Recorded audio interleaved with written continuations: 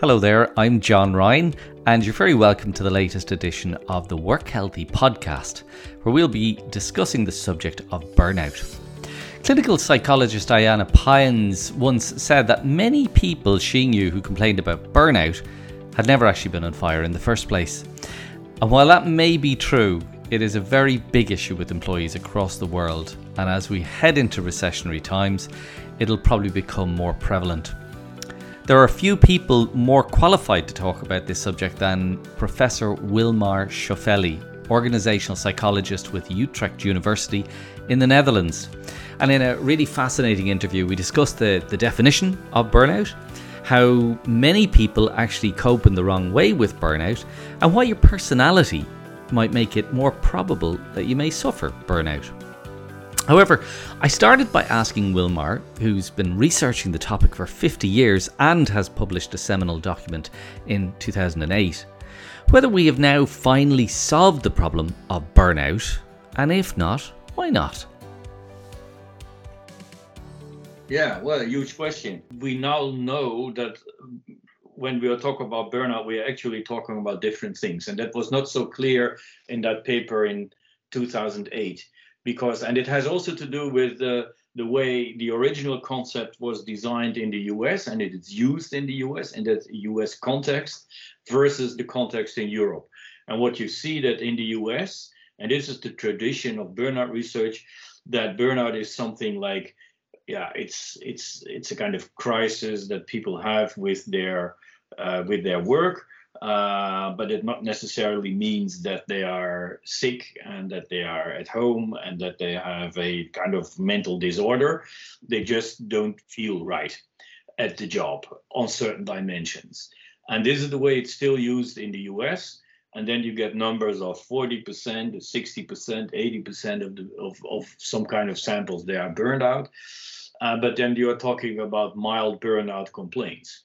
On the other hand, you have a practice in Europe, and I know a little bit in the Netherlands, and I know in Sweden, where burnout is also considered a disorder that is defined in guidelines that are used by occupational physicians. And that means that people who have burnout as a disorder, so severe burnout symptoms, that they, according to these guidelines, are on sick leave for over 6 months or 6 months or more, and that they have all kind of grave symptoms, that they are not available, that they have cognitive dysfunctions, etc., etc. But then you are talking about different things, and these are mixed up all the time. And most of the people who have burnout complaints, that either they learn to live with it. We did a study, for instance, on these complaints in occupational physicians. We followed them 10 years, after 5 and after 10 years. And what you see that within 5 years, about 1/3 sees a kind of spontaneous recovery. But still, 2/3 of the people still have these very high, or very relatively high symptom levels. But they are symptoms and they are not disorders. So that means that these doctors still function, they still work, but they have complaints and they feel tired and they are not feeling optimal. I think this is something very important. I came to see this as a more important thing than I saw it when it was 2008 when I wrote this paper. So I think that companies focus very much on the first part, and probably they should do. They do it with questionnaires, etc. But on the second part, the more severe, we don't know so much about that. We don't know what you can do about this, because the burnout complaints you can work with preventive measures, and that this is done in companies very often. But the severe burnout is something that sometimes people think that you're talking about severe burnout, but they mean that these are these symptoms. And then you get there is a Dutch working a working condition survey, an annual survey, and then they say 16% of the Dutch people has burnout complaints, and then it's in the news that 60% is burnout, and all people think that burnout is a very big problem, and these people they have a kind of disturbance and occupational injury or occupational disease, but it's not. they have these complaints, and that's a little bit fooling the public, so to say. Yeah, it's confusing. So and I suppose just in that article you talk about the evolution of the definition nearly of burnout, and so now, like nearly 50 years on, what is kind of the working definition of burnout? Well, there is this strange phenomenon that there is a parallel with intelligence. So nobody exactly knows what intelligence is, and then we end up by saying that, well, it's what the intelligence test is measuring. And it's the same with burnout. Whether burnout is what the Maslow burnout inventory is measuring. And this is a questionnaire that has been developed in 1981 as a research instrument, not as a diagnostic tool. And there are norms, or not norms, there are actually reference values based on non-representative groups that stem from the beginning of the 1980s, and they are still used. So it's a little bit of a mess there, and that's the reason why I developed with my colleagues at Leuven University a new tool that also includes cognitive and emotional impairment.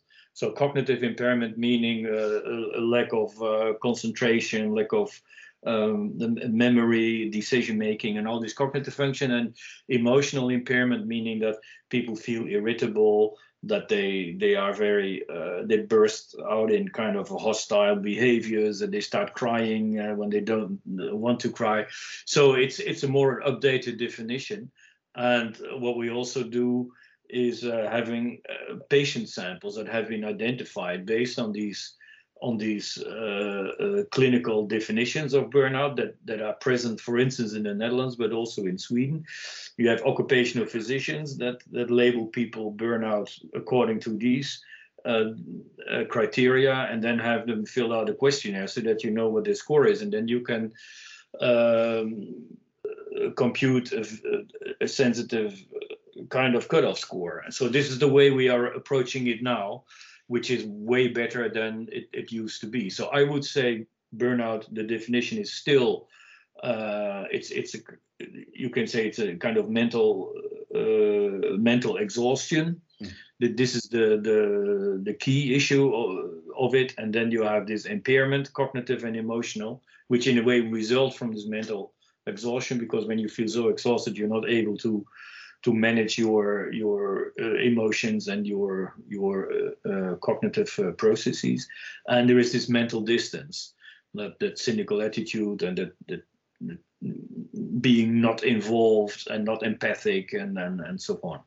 So these four issues, and I think this is a better definition.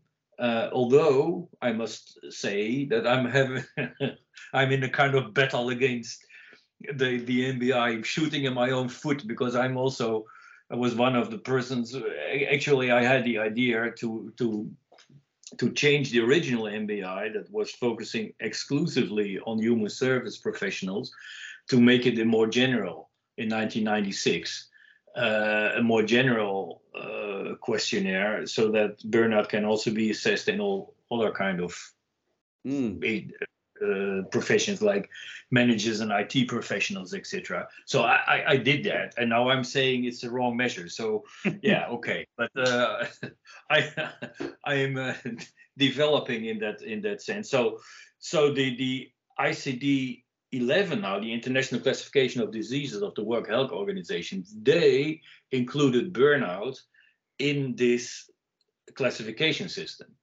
And the interesting thing is that it is called International Classification of Diseases, but in the definition they say, well, burnout is not a disease, but it is an occupational phenomenon. And then I ask myself, okay, when it's an occupational phenomenon, why do you list it in a list of diseases? But anyway, they do so.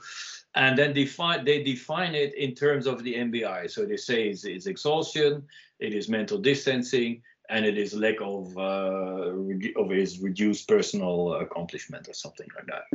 So you see that this questionnaire is used. It's a questionnaire, and it's used to define the phenomenon, which I think it's not in hindsight, it's not a sound way to think about these kind of phenomena. I'm just interested because oftentimes, you look at the last 24 months and the sector of society that was under most pressure and completely overwhelmed was the healthcare systems of every country to deal with COVID. And in a lot of cases, sometimes consultants and doctors can actually come across as lacking a degree of empathy when oftentimes they're giving a really tough prognosis to a particular patient. Yeah. I'm just wondering, based on what you're saying there, could those two things go hand in hand, the sense that they're completely burnt out and overwhelmed, and that leads to a sort of disattachment and this sense of sort of depersonalization and a lack of empathy?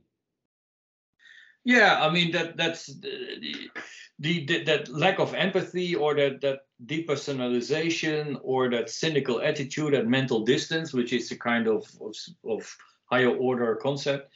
That's a way of coping. I mean, that's a coping attempt. So you try to cope with a very difficult situation by when you are in a very emotionally demanding or mentally demanding situation. What you do is you withdraw yourself from that situation. It's a kind of restoring the balance in a way by keeping that distance. So when I'm getting sick and tired from my job, I try to get away from it, at least mentally. But it is not working because it's actually increasing, because the patients are still there, and you still have to do your job, but now you have to do it in a more detached way, which makes it even more difficult. So it's the wrong way of coping with stress. For caregivers, it's that's the old idea of detached concern. This is the professional attitude that they should have, detached concern. But when people are in this process of burning out, then what they actually do is to have more less concern and more detachment, and that's not actually what they should do. So it's an overreaction. It's a wrong way of coping that is implied there. It's interesting because, I mean, when you talk about, let's say, engagement in a general sense, you mentioned that some people are more prone to it than, others from a personality point of view. Is that the same for burnout? Do you think some people are prone to it?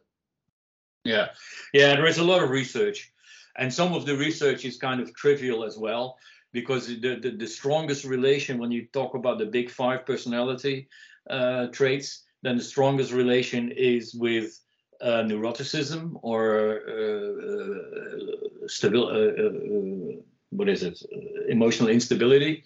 Which, I mean, what is emotional instability? It's that you are actually prone by definition to sadness, to anxiety, and also to burnout.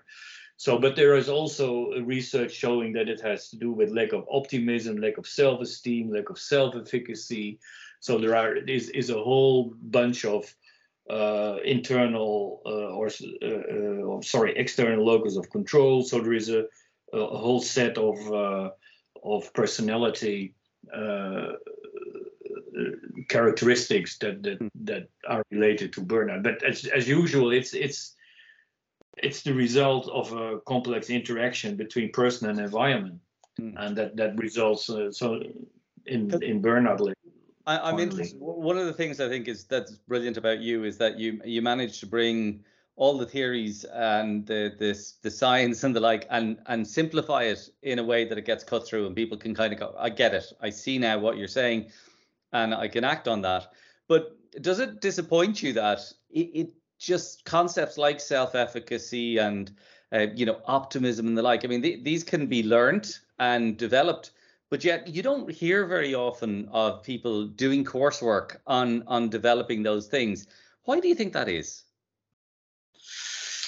Well, I'm not sure. I mean, when you look at interventions for burnout, for instance, then if there are interventions, then usually they are at this individual level, and they are not where I would like to have them, in the organization in terms of job design or in terms of job control or whatever, because this is more difficult. It's more easy to send people on a course for assertiveness or for self-efficacy or whatever, or optimism, than it is to structure your job, your work processes or your management style or whatever.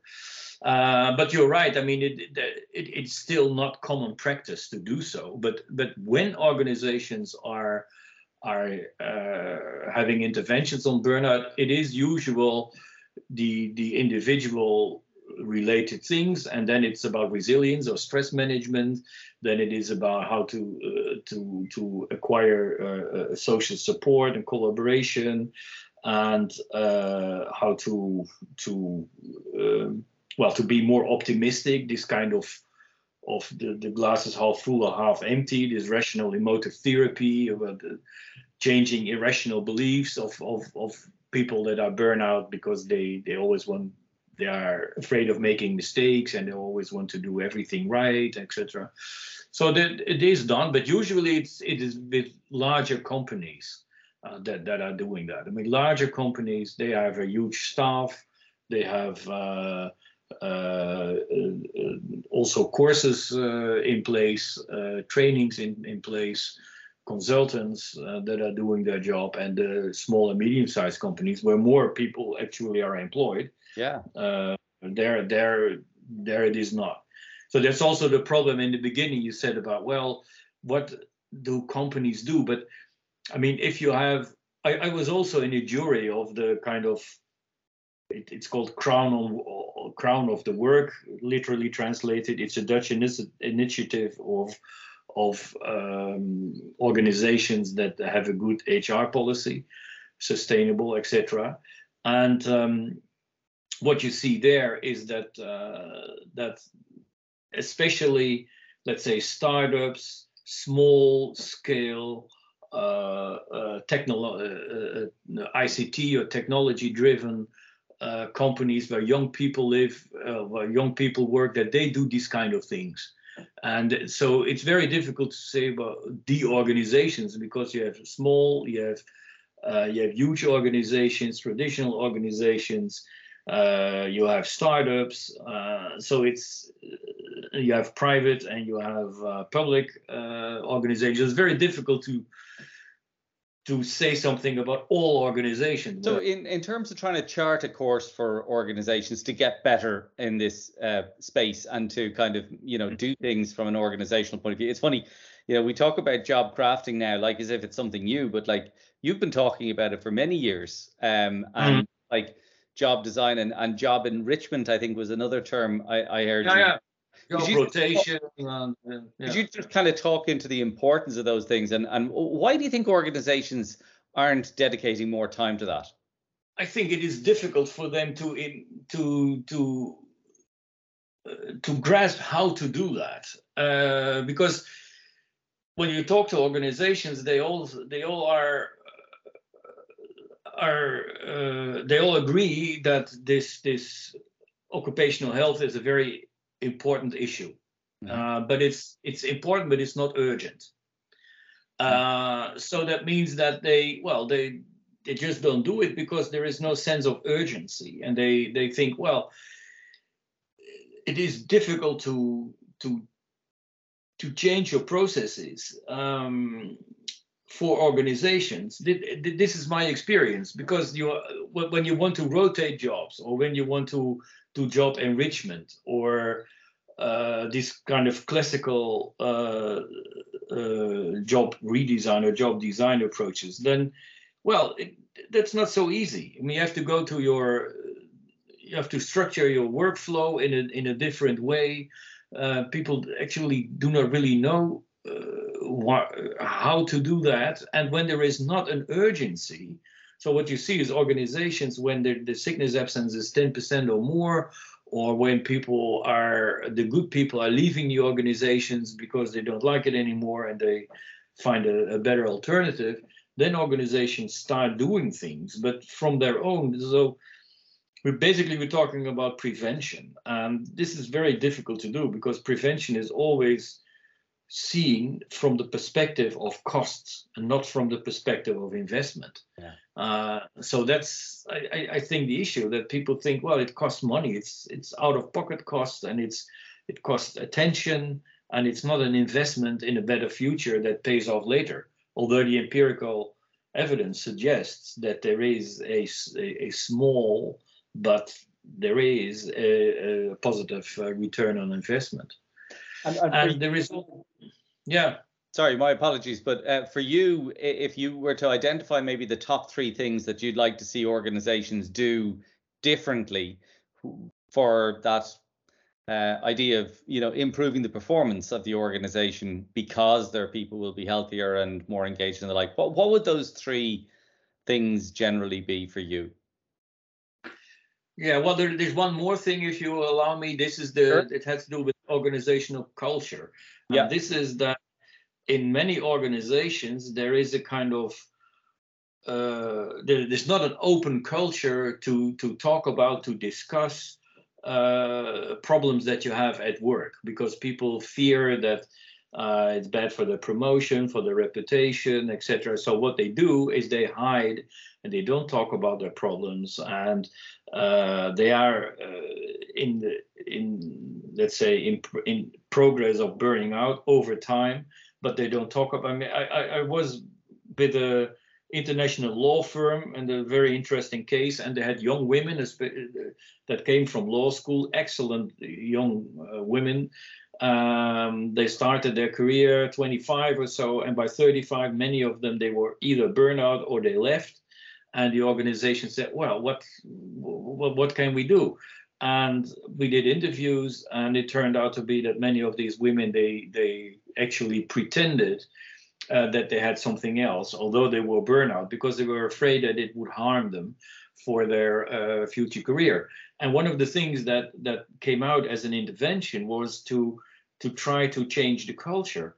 And in order to do that, one of the senior partners stood up and was having a speech to all the people and saying that he also suffered from a burnout and blah, blah, blah, et cetera, et cetera.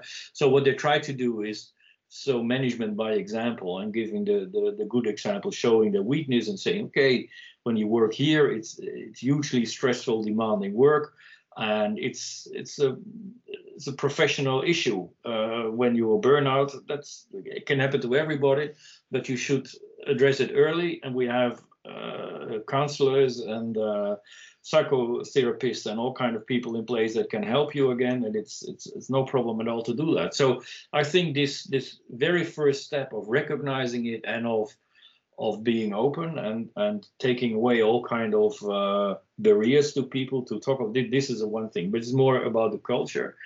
And then what I think is autonomy is very important.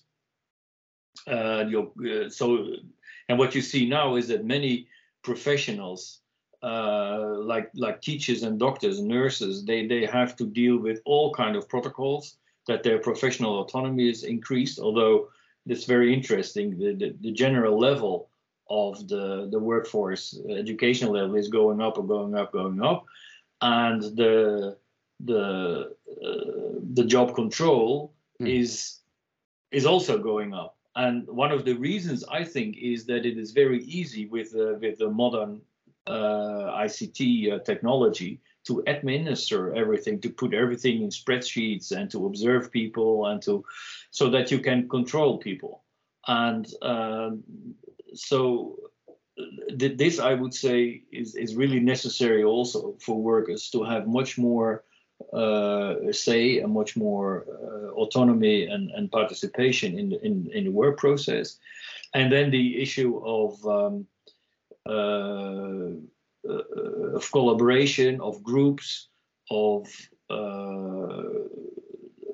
support, of good teamwork, working together, connecting people. This is extremely important as well, I would say. And if I would, you say 3 things.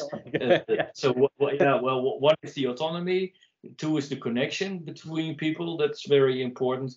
And the third one, that is that the task and responsibilities of people should be very clear, because very often this is not, and then you get all kind of role conflicts. and also work-home conflicts, and this kind of conflicting situations are also extremely stressful for people. I was just interested, I mean, like also, is it a case that people now talk about it more and that's why we hear more about it? But this whole area of mental health, there seems to be like an explosion of everybody talking about it. Now, the question I have is it new? Are people struggling today like they've never struggled before? Or is it a case that they always struggled, but they're just able to talk about it now? I mean, do we have a problem now that we didn't have before, or is it just that people are okay to talk about it? Yeah. Well, I am now retired, and I thought, well, when I'm retired, I want to write a book about this because this is a very interesting. No, but yeah, I mean, I think it's both ways. I mean, if you look at the literature in the 19th century, there was the concept of what is it? Neurasthenia, nervous weakness. And when you look at the descriptions, the case reports of these neurasthenic people, then it's similar to burnout. And then the reasoning was that, well, it's because of the hectic pace of life, because we have telephones, telegraph, artificial lights, steam trains, and it's going all too quick, too much sensory input, and therefore our brain is not able to handle this. And we are actually exhausted by these weak nerves. And now we are saying, well, we have internet, we have social media, we have 24/7 economy, and there is so much information, we cannot handle it, and we get burnout. I mean, this is the same narrative of being overburdened by all kind of changes that are actually demanding for our mental processing. So there is a kind of continuity here. So in that sense, you can also see burnout as a modern affliction, as a kind of affliction of modernity. The society in the 19th century was changing from an agricultural to an industrial society. There were all kind of different changes there, and now we are changing from an industrial to a service or a post or the digital economy, which also means that, right? So there is this kind of, well, very general historical parallels. So from that perspective, you could say, well, it's nothing new. It was already there forever, but maybe there was a different name. On the other hand, there are some true, let's say, more or less objective indicators, like the work intensification. The people work more hours, they work more intensely than they did before. There is more individualization, so that people have to solve their problems of their own, and there is no church and blah blah blah. So there are all kind of this kind of things that are more special for our time. So there is also a case to make and to say, well, maybe we are now living indeed in a bit more strenuous time, but there is no ultimate answer to this question, because what I think is playing also a role is expectations of people. People have now very high expectations.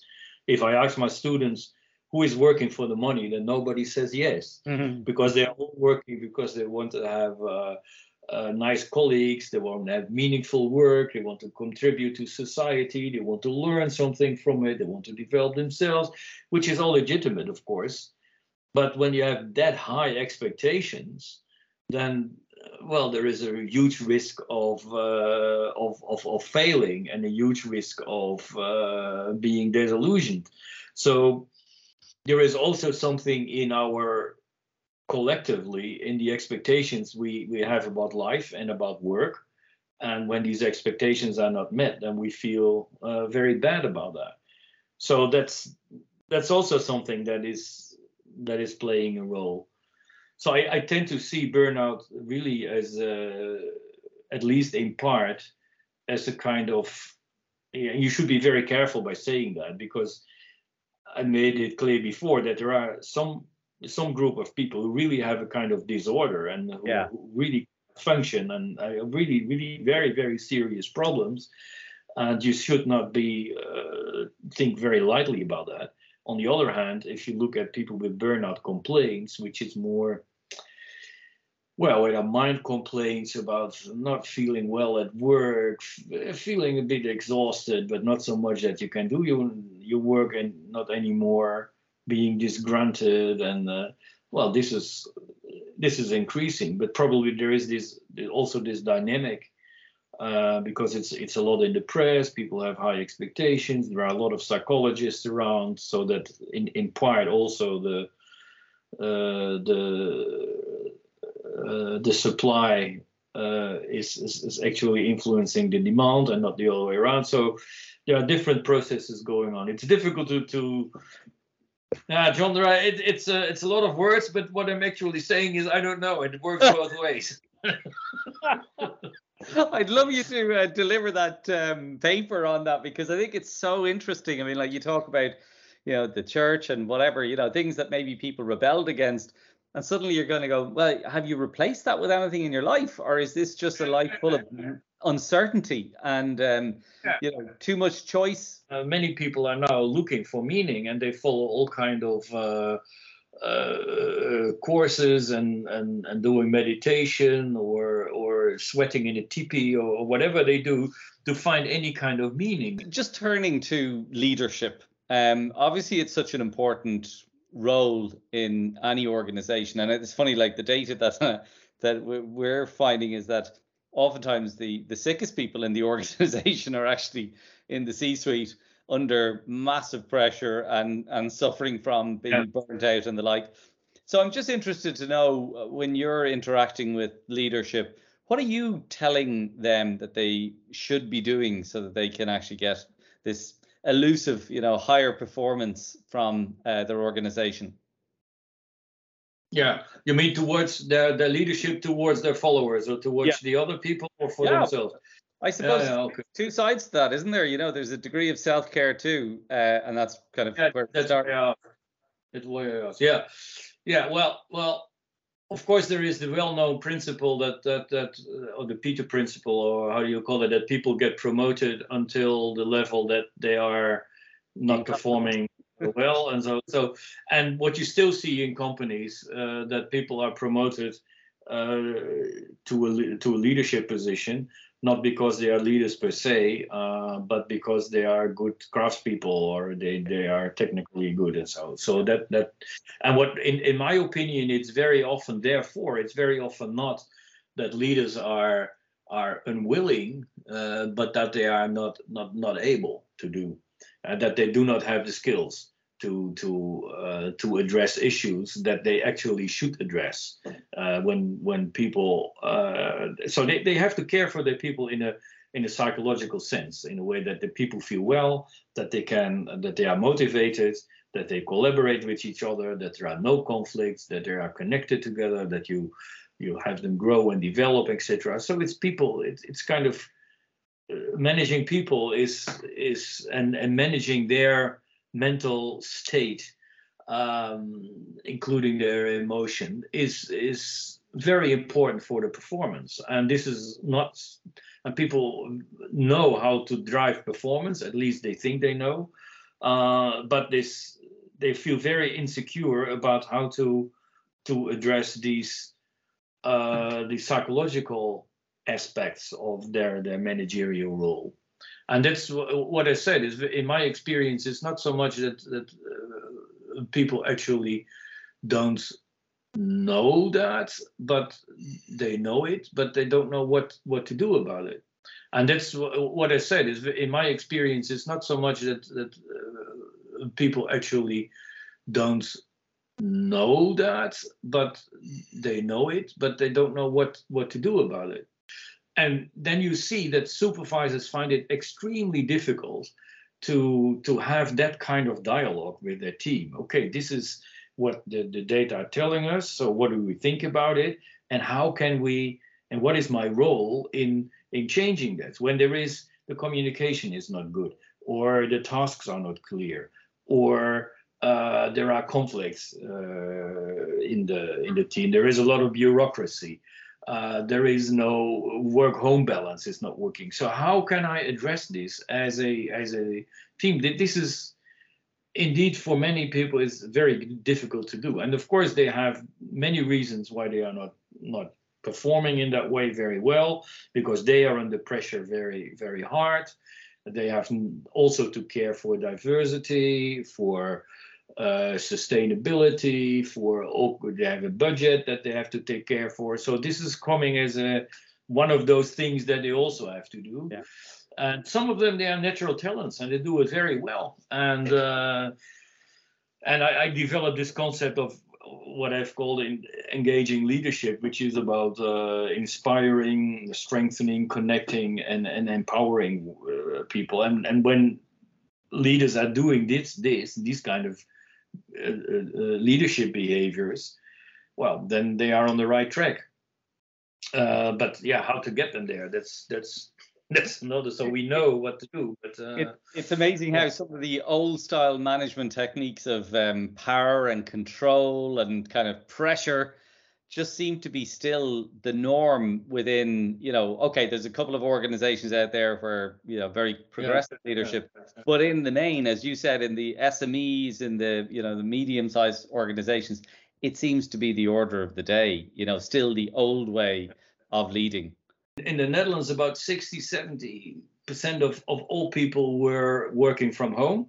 In financial services, almost 100%. Public administration, almost 100%. And the role of leadership completely changed. Actually, they were not so relevant anymore. And now this COVID is over. And now these workers, I say, well, some of them, they want to go back to their office.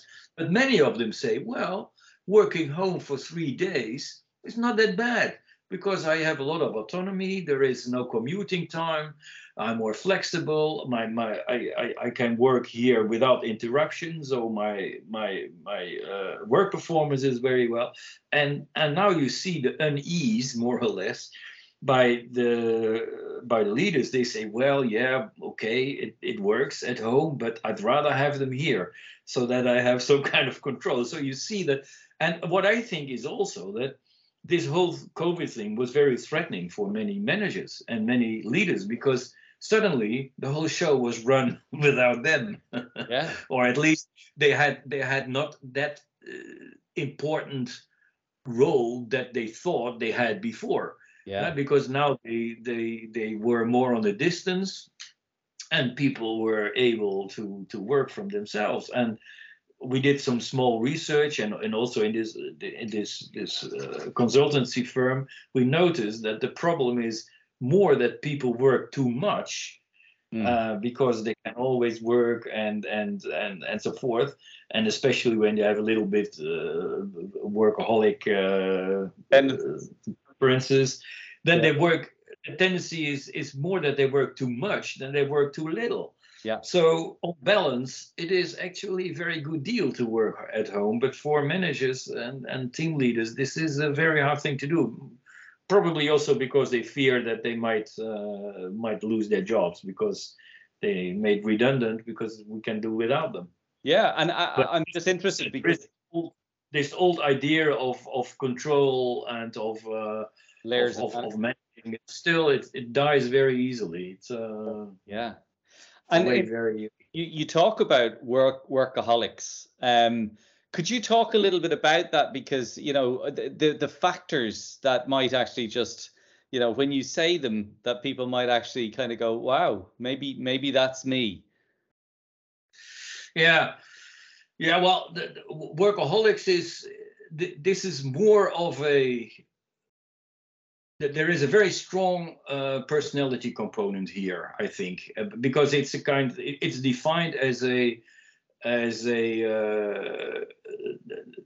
to work very hard in an obsessive way. So it's an uncontrollable need to work excessively hard, and this uncontrollable thing is the personality to a very large extent. I mean, there are a lot of people that work excessively hard. Managers do this, entrepreneurs do this, artists do this. People have a conflict with their wife; they'd rather spend that at their office than being at home. So, or they want to have a second mortgage or a bigger car. So they work very hard. But then you are not a workaholic. The defining part is this obsession. And this is tied to a personality that is, let's say, has problems in delegating, is very controlling, is very perfectionist. What you also see is that people have sometimes a history, like it runs in family, because there is an example of the especially the father who is like that. So it's also a matter of upbringing. This nagging voice in your head that's saying, well, you shouldn't stop, you should continue. And here is an very interesting kind of mistake that's very often made, because on the surface, engaged and workaholic persons seem to be similar, because also engaged persons, they work very hard and they spend a lot of energy in their work and blah, blah, blah. But there is a motivational difference, because the engaged people, they are intrinsically motivated, and for them, work is a kind of appetite. So they have an approach motivation. And with workaholics, they have an avoidance motivation, and they want to avoid the negative emotions that are associated with non-working. So when a workaholic is not working, then he feels very bad, and therefore he feels guilty, restless, jittery, etc., nervous. And in order to avoid these negative emotions, he's working. So he's driven by his negative emotions and not by the positive emotions of being intrinsically motivated. And so that this psychological difference. Sorry? Is that deep insecurity? There are some indications that this also has to do with what in certain motivational theories is called introjective motivation. So that you have introjected a kind of norm that you should always work, that you should do your best, that you should never fail, that you should not make a mistake. And this is introjected in your head, so to speak, by your social environment. So you have introjected a norm that is so high that you can only reach this by working and working and working and not letting loose. So there is this strong connection with personality and with the learning behavior in the past. And what makes it especially difficult is that it is also a kind of rewarding, because when you look at the literature, you see that people who are engaged or who are workaholics, that they earn more and they make faster progress in their career. So leaders also like their people who are workaholics, because they always work. Colleagues not so much, because they are a bit bossy and they never delegate and they always know it better and they want to do it themselves, so it's difficult to collaborate with. But for bosses, they are very useful, but only in the shorter run. In the longer run, they have a high risk of burning out. So that's a mixed blessing, so to speak. So the worst case scenario is to be a burnt out workaholic. Yeah. Well, that's what you very often see, is that people they have this kind of personality structure that they have to work and they have to work. They cannot let loose. They cannot enjoy. They cannot kind of recover or do something else. And they only have to work, and that's, well, if you do not recuperate or replenish your energy, then finally you burn out. Yeah. Absolutely. And so for you, kind of coming to the conclusion of the interview, I mean, you probably have been a bit of a workaholic all your life, have you? Well, according to my wife, I'm a workaholic, but according to my own logic, I'm a kind of mixed type. That I engage with a workaholic. Yeah, I mean, there is some. Yeah. To be honest, there is also some kind of some workaholic tendency, but it's not that I can also let loose completely. And when I'm on holiday or when I'm making a business trip, I have 2 days extra and enjoy all kind of things without feeling guilty or whatsoever. So that's true. But you're actually retired now from the university, are you?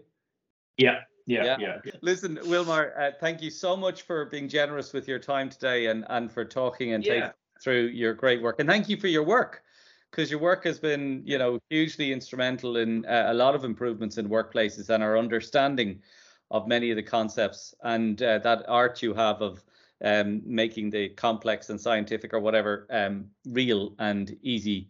It'll never be easy to implement, as you say, but we won't stop trying, and that's the main thing.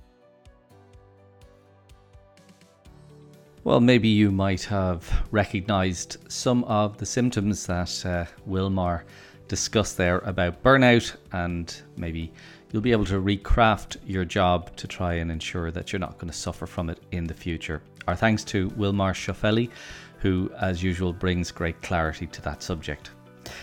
So if there are any topics you'd like us to discuss on the Work Healthy podcast, please feel free to drop me a line to john@healthyplacetowork.com, and we'll do our very best to cover them. Join us for more Work Healthy podcasts coming up, where we'll be joined by Chief Diversity Officer with the IIS Group, Deloitte's Global Head of Wellbeing and Wellbeing Thought Leader, Ron Gotzel. See you soon.